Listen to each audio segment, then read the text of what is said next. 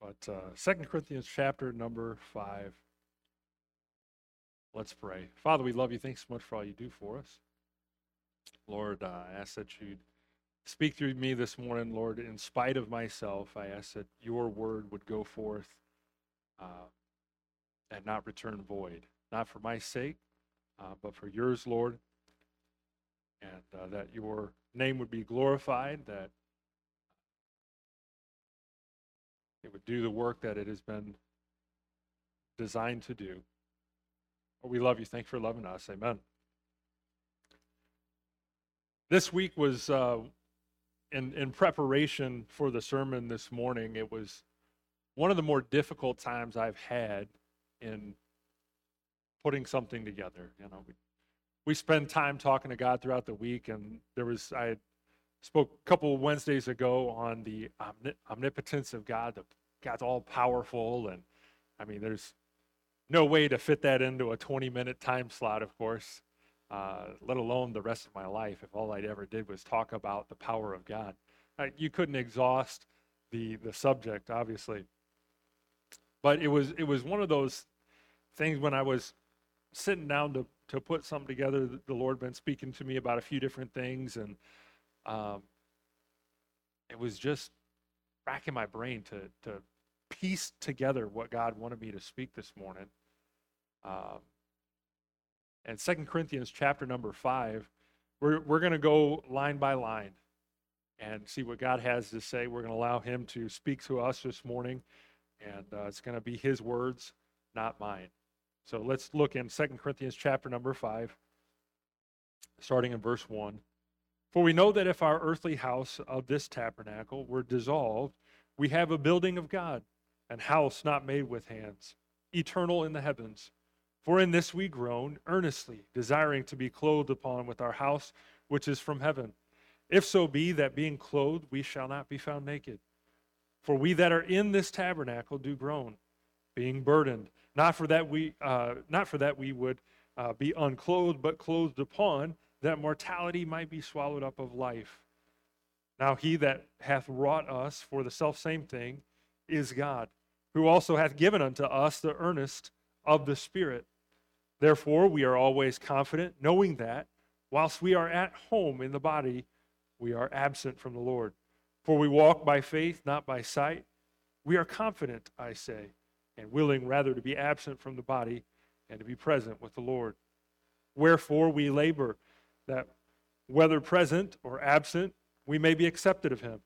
For we must all appear before the judgment seat of Christ, that everyone may receive the things done in his body, according to that he hath done, whether it be good or bad. Knowing therefore the terror of the Lord, we persuade men. We are made manifest unto God, and I trust also are made manifest in your consciences. For we commend not ourselves again unto you, but give you occasion to glory on our behalf, that ye may have somewhat to answer them which glory in appearance and not in heart. For whether we be beside ourselves, it is to God, or whether we be sober, it is for your cause. For the love of Christ constraineth us, because we thus judge, that if one died for all, then we're all dead. And that he died for all, that they which live should not henceforth live unto themselves, but unto him which died for them, and rose again. Wherefore henceforth we know man after the flesh, yea, though we have known Christ after the flesh, yet now henceforth know we him no more. Therefore, if any man be in Christ, he is a new creature. Old things are passed away. Behold, all things are become new. And all things are of God, who hath reconciled us to himself by Jesus Christ, and hath given to us the ministry of reconciliation, to wit, that God was in Christ, reconciling the world unto himself, not imputing their trespasses unto them, and hath committed unto us the word of reconciliation. Now, when we are ambassadors for Christ, as though God did beseech you by us, we pray you, in Christ's stead, be reconciled to God, for he hath made him to be sin for us, who knew no sin, that we might be made the righteousness of God in him. This morning, we're going to talk about the subject of being with the Lord. Being with the Lord. Oftentimes, we we might view Scripture as a book of, some people might say, oh, it's a book of do's and don'ts. Someone who I would assess that they don't spend much time in Scripture, they may, from an outside perspective, say it's just a book of do's and don'ts. And I don't want to be limited in what I can do. But it's so much more than just do this and don't do this. And I felt like 2 Corinthians chapter number 5 just kind of outlined how we are supposed to be as Christians. So often we focus on the things we're supposed to do, when the doing is the outpouring of the heart. If my heart is not one with him, I'm not going to want to do the things he's told me to do, because I'm not going to have the right perspective. I'm going to say, oh, you just do this, don't do that. I have a loving Heavenly Father. I'm not a sinner, I'm a saint, I'm a child of his. And he wants me to be a child of his, not just doing my own thing. He wants me to be a child of his. Let's look back at Scripture. Verse 1 says, for we know that if our earthly house of this tabernacle were dissolved, we have a building of God, and house not made with hands, eternal in the heavens. A house not made with hands. What is our body? What does the Bible describe our body to be? Shout it out. What's that? The temple of what? Holy Spirit. Temple of the Holy Spirit. We have a body not made with hands. He has designed us to be the temple of the Holy Spirit. We look further down in verse 5. Now he hath wrought us, for the selfsame thing is God, who also hath given unto us the earnest of the Spirit. What is earnest in that context? Go ahead, Wesley. The beginnings, all right. When you go to buy a house, what do you have to put down when you put in the offer? Earnest money. The down payment, the first portion of what is to come. It is not the finished amount, it's just the beginning. And boy, God says, hey, you know what? I'm going to give, I will not leave you comfortless. I will give you a comforter, Scripture says. Here in 2 Corinthians 5, it says that is the earnest. That's just the down payment of what God is giving to us. Down payment of the Spirit of God. Partially paid for and will be paid in full at a later date. That's what the word earnest means. Look down in verse 8. We are confident, I say, and willing rather to be absent from the body and to be present with the Lord. When we leave this world, I'm trying to remember how far back we talked about. A few months back, it was Pastor Sam that was preaching about heaven. You know, when do we actually go to heaven? Is it immediately after death? When does that happen? When does it take place? And here Scripture indicates that, hey, the moment we are absent from the body, we're present with the Lord. There is never a break in time where we are not with him.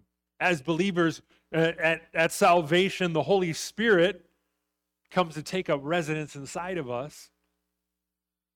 So the moment we pass away, we can't be without that Spirit spiritually. So we automatically to heaven. God wants to be with us at all times. Isn't that awesome? Despite our wretchedness, despite all our faults and failures, he wants to be with us. He has given us his Spirit, a comforter for us.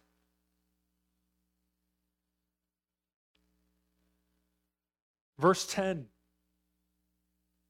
And this isn't a topic that many people want to hear about, But verse 10, for we must all appear before the judgment seat of Christ, that everyone may receive the things done in his body according to that he hath done, whether it be good or bad.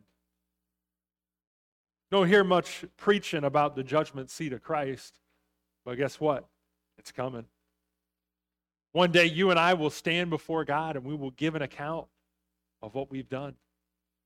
The Bible says every idle word. Boy, that's kind of scary to think about. Every idle word. We're going to give an account unto God. It says whether it be that he hath done, whether it be good or bad. Verse 11, knowing the terror of the Lord, we persuade men. But we are made manifest unto God, and I trust also are made manifest in your conscience. The word manifest means to appear, to make clear, to reveal. This is something that should be on our conscience at all times. Why? Because it's on the conscience of God at all times. The Bible says he's not willing that any should perish, but that all should come to repentance. That should be on our minds. He does not want anyone to spend eternity in hell. He wants everyone to be with him. Boy, should be on our conscience. Verse 14, the love of Christ constraineth us, because we thus judge that if one died for all, then we are all dead. The love of Christ constraineth us. Have you ever sat and just thought about the love of Christ? The love of Christ. Brother Dan, can I borrow you for a moment? You got your handcuffs on you?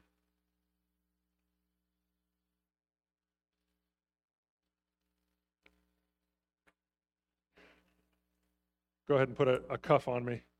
You got the keys, right? All right.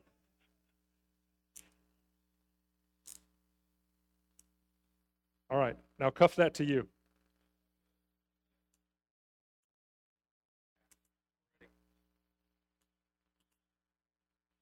The love of Christ constraineth us. Wherever I go, his love is with me. I can't shake it. No matter where I go, no matter what I do, his love is constrained. Like, I can't get rid of it. I can't shake it. Not even with a key. No, I can't get rid of it. The love of Christ. How often do we sit in the presence of his love for us? Are we more worried about our dignity? Oh, I don't want to see someone to see me weep. I don't want somebody to see me cry about the goodness of the Lord. I don't want to see someone to see me kneel at the altar. God's doing something in my heart. Someone might think, oh, well, he had something wicked he needed to get rid of. No. We're so worried about what everybody else thinks. So often we find our identity in everything else around us instead of the love of Christ.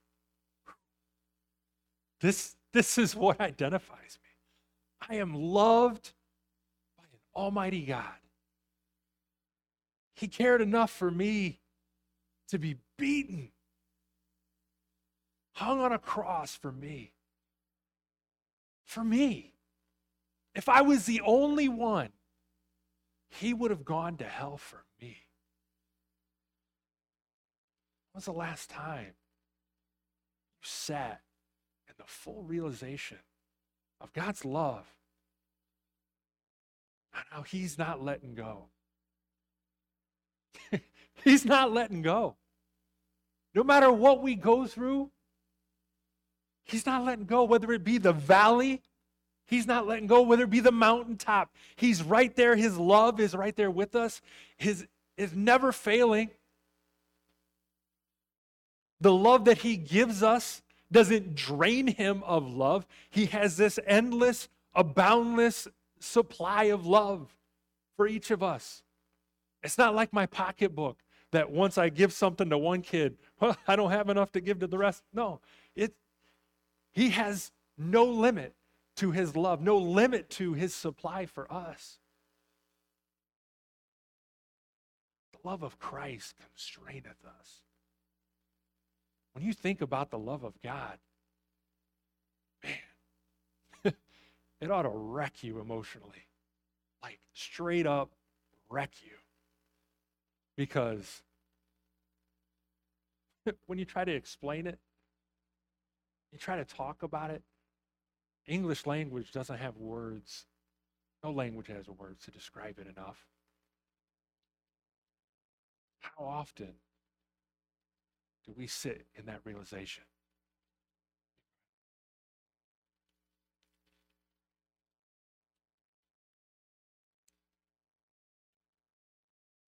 Thank you.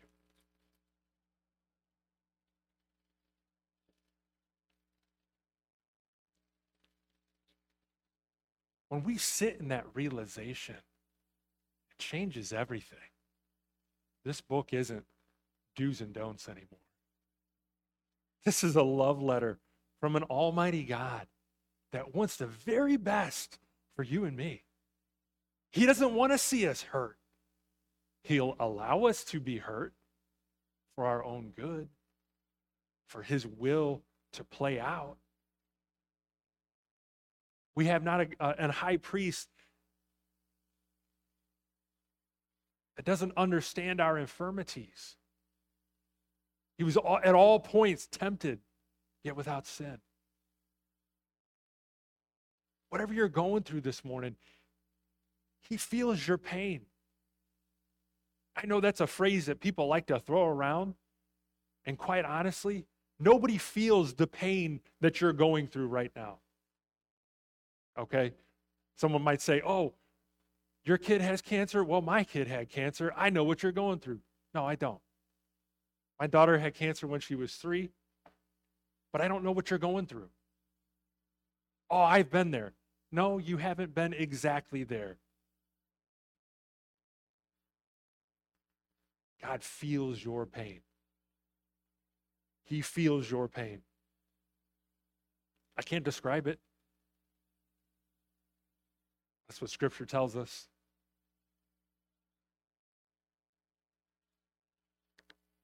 Verse 15. Well, let's go 14 and read through into 15. For the love of Christ constraineth us, because we thus judge. And if one died for all, then we're all dead. And that he died for all, that they which live should not henceforth live unto themselves, but unto him which died for them and rose again. What does the Bible say? You're not your own, ye are bought with a price. Therefore what? Glorify your Father in heaven. When we sit in the realization of God's love that constraineth us, the old man, he can hit the road. We're a new creature. Old things are passed away. Behold, all things are new.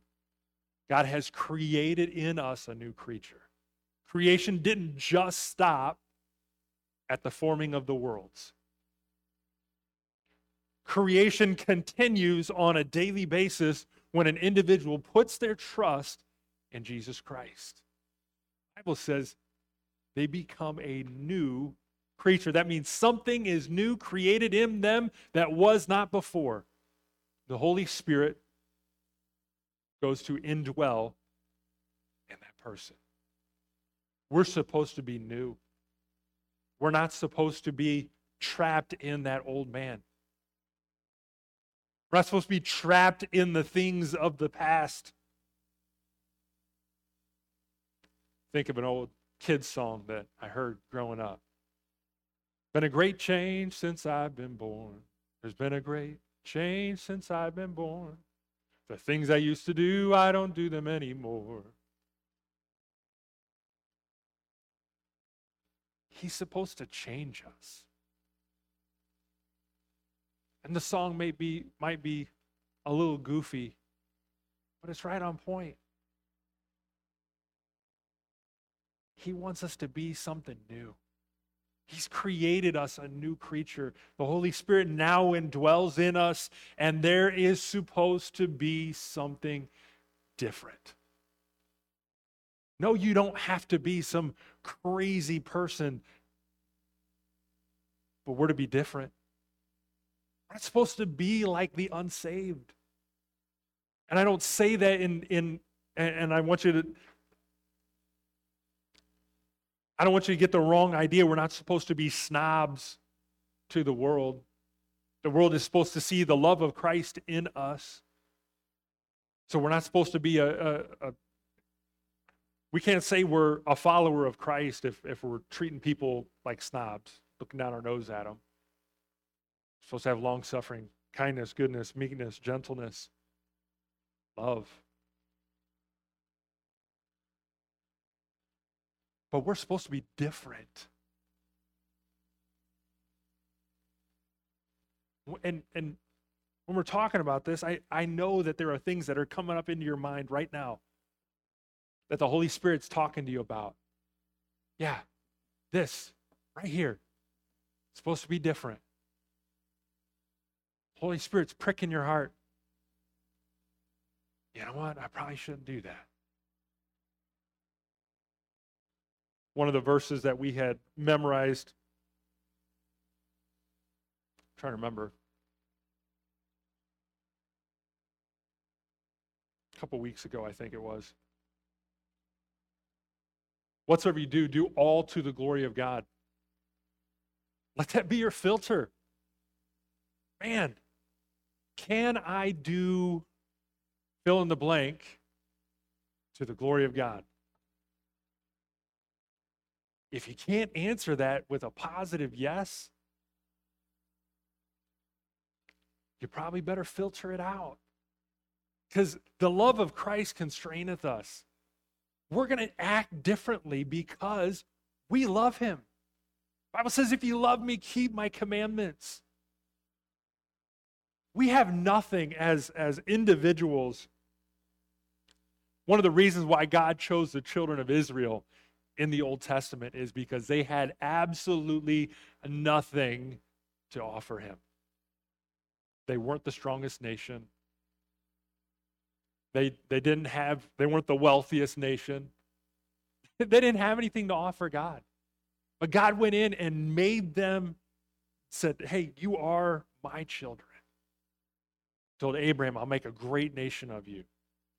Despite all his flaws, despite him pretending that his wife was his sister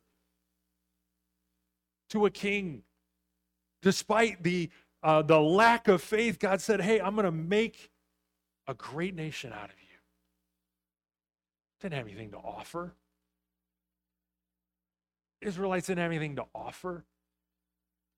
We as human beings, we don't really have anything to add to him.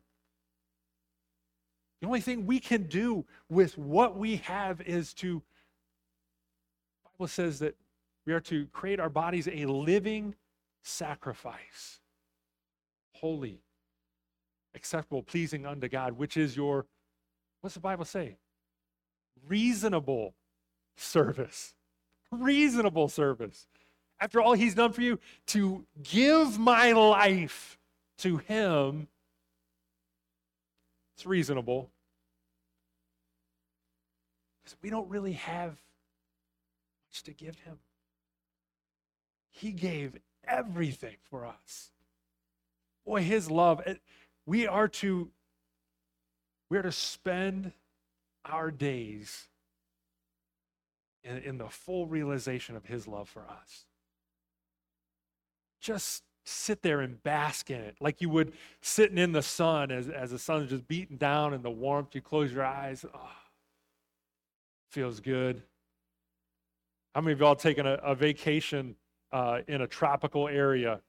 You sat there and let the waves crash in. You could feel the moisture from the ocean, or just sun beating down. And you're just like, oh, this is so good. That's what we're supposed to do in the love of God. On a daily basis, just sit there and the Bible says, be still and know that I am God. He's supposed to make a difference in our life.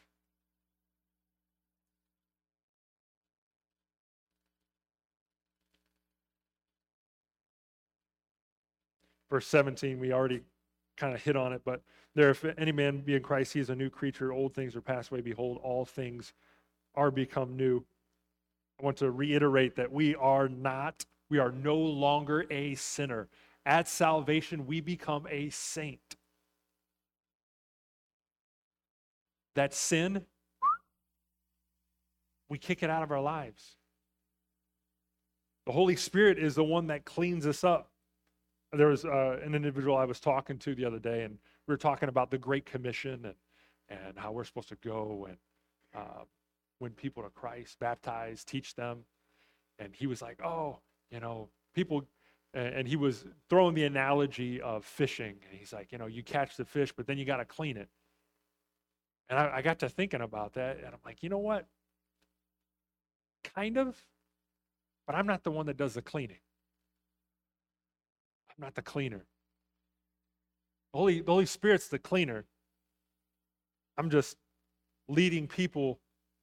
Hey, this is what God says. I'm trying to lead people into a relationship with God. I'm not trying to give you 10 ways to have a better life. I'm not trying to tell you, hey, here's 15 ways. No. I'm trying to point you towards Christ.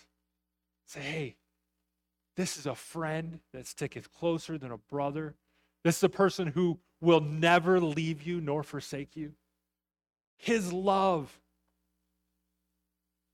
we can never shake it.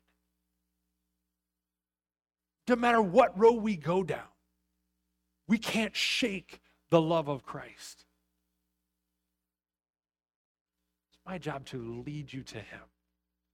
And let the Holy Spirit do the cleaning. Let the Holy Spirit work in your life. Yes, we're teaching you all things whatsoever I have commanded you. But the first and foremost is, come meet the Savior. Hey, daily, hourly, we need to be in constant communication with God. What does the Bible say? Pray without what? Ceasing. Pray without ceasing. How do I do that? Well, what is prayer? Simply communication. I'm to communicate. If I'm to have a good relationship with anybody, my spouse, my wife, I'm going to have a good relationship with my wife. Am I going to have a good relationship if I'm not communicating? No. Get all kinds of wires crossed, and I thought you were going to cause a lot of chaos and confusion. God says, hey, pray without ceasing. Communicate with me all the time. He's that friend that sticketh closer than a brother. Whenever something happens in your life, you want to pick up the phone, you want to call somebody, you want to text somebody, your friend. Hey, he's the one we should talk to first. Before we messenger, before we text mess, before we tweet, before we Instagram, whatever all the other ones are now today. He wants to hear from you. The creator of the universe wants to hear from you. The love of Christ constraineth us. Verse 18, and all things are of God, who hath reconciled us to himself by Jesus Christ, and hath given us the ministry of reconciliation. He has reconciled us. And verse 19, to wit, that God was in Christ, reconciling the world unto himself, himself, not imputing their trespasses unto them, and hath committed unto us a word of reconciliation. He has bought us back. He has redeemed us. He is reconciling. He is bringing things back together like they should be. It says he has not imputed our sins on, he's not put them on our record. He has taken them upon him, and that's the last verse of the chapter talks about. For he hath made him to be sin for us who knew no sin, that we might be made the righteousness of God in him. When he looks at our record in heaven, all right, our record before salvation is pretty rough. Liar, cheat, thief, thoughts, the list goes on, unrighteous. A list of God of Jesus Christ over here, perfect. Righteousness, long suffering, humility. We're over here, pride, unforgiveness. Being short with people, not being long suffering. Over here, Jesus, the perfect record. God says, guess what? For Christ's sake, I'm going to swap them. Your record is going to read righteousness. Your record is going to read humble. Wow. Your record is going to read no sin.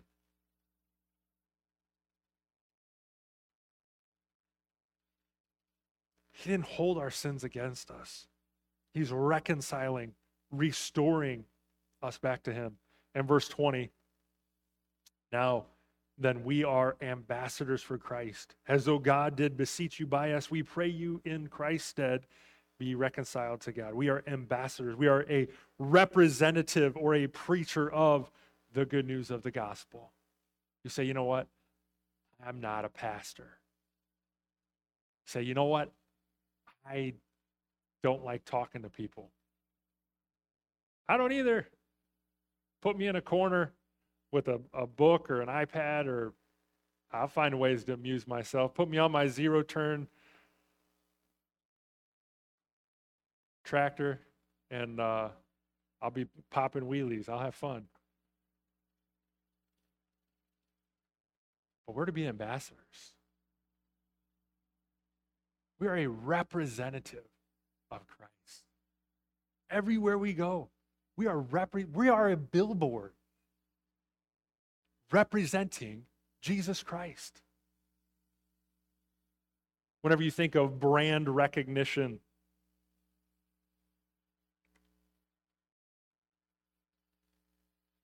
Coke, the red can.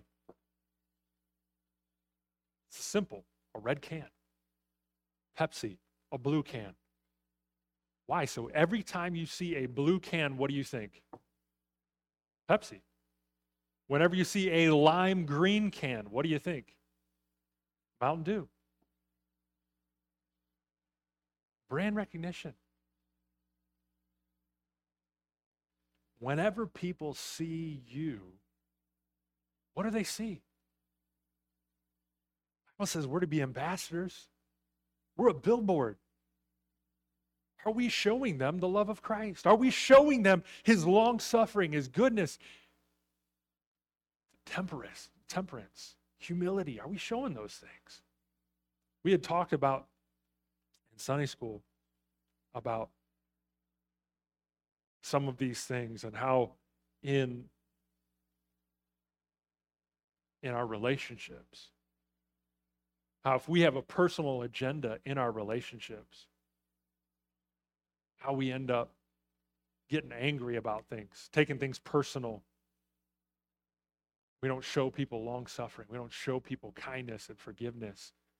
We take things personal. We get, instead of an opportunity for us to show somebody grace and forgiveness, long suffering, we're quick to write them off.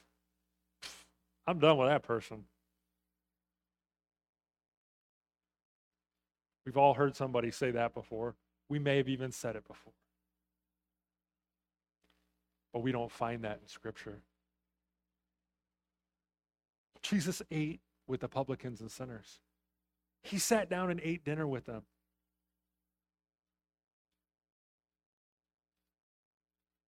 He wasn't doing the things that they were doing, but he sat down next to them and showed the humanity of God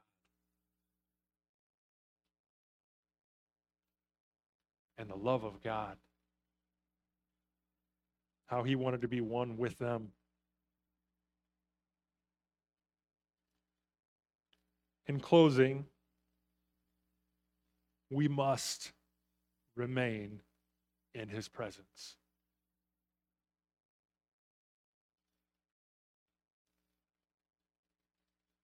We had talked about the scripture.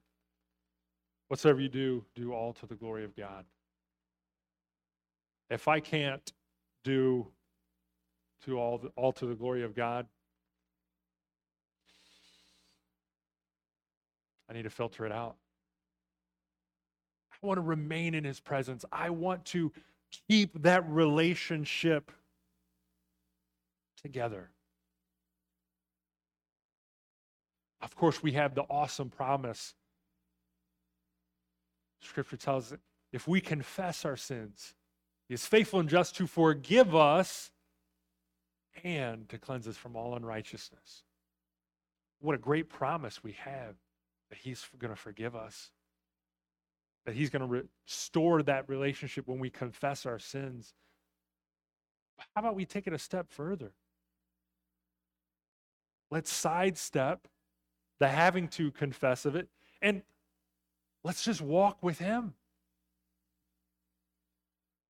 When we're tempted by the things that used to tempt us, you know, the way that we stop looking at this book like a book of do's and don'ts, it's when our relationship is so close to somebody that it's like, I find out, hey, this hurts Jacob. This hurts his heart. So you know what? I'm just not going to do that. It's not a big deal. Even though it may have been something big in the past for me, man, I love Jacob. So I love you so much, brother. I'm just not going to do it because it would hurt you. That's how our relationship is supposed to be with Christ. I love Christ so much that anything that's going on in my life, if it brings pain to Christ, it's gone. It's out the door without a second thought. Why? Because I don't want to hurt him. That's why every sin, it's a big deal. The wages of sin, singular. There's no S there. The wages of sin is death. Jesus died for every single one of my sins. He had to pay for it. The price had to be paid. So it would behoove me to not sin. I don't want to hurt Jesus. He loves me so much. I'd mentioned at the beginning how oftentimes we let our quote unquote dignity get in the way of being one with the Spirit of God. It's okay to shed a tear. It's okay to kneel at an altar. It's okay to cry out to God. Worshiping, praying to him, communicating.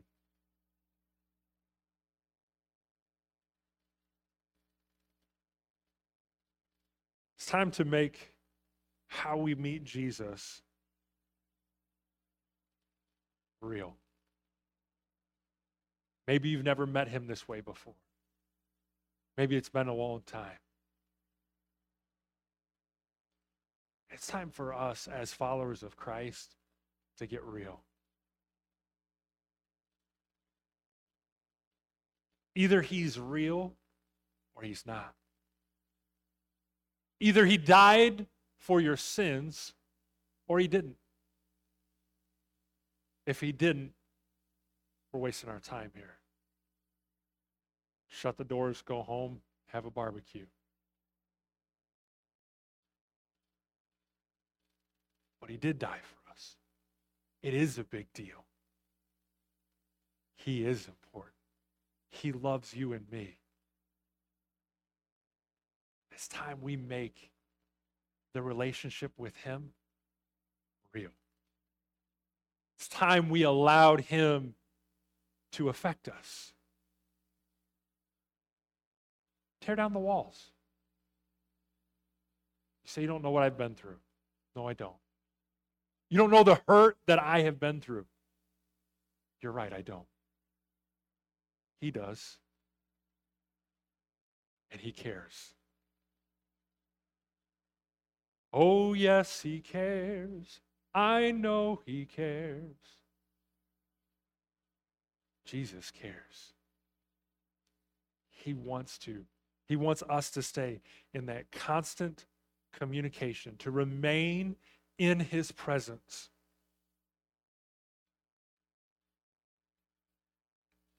If you're one with the Savior, the do's and don'ts become preferences of, you know what?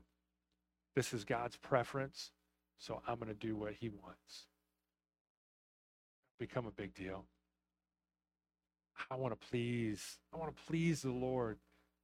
And as parents, this is the same type of relationship we try to cultivate with our children. Sometimes we feel like we're failing more than we succeed, but God's our Heavenly Father, and he wants that relationship with you. Turn your eyes upon Jesus. Look full in his wonderful face, and the things of earth will grow strangely dim in the light of his glory and grace. Our eyes are for him. The things of this world, they don't matter. What matters is Jesus. This morning, we've got to reconnect. We've got to connect with Jesus Christ. Let's all stand. We're going to have a moment of invitation. Whatever God's speaking to your heart, just pour out your heart to him. He knows what's going through your mind already. He just wants you to communicate it to him.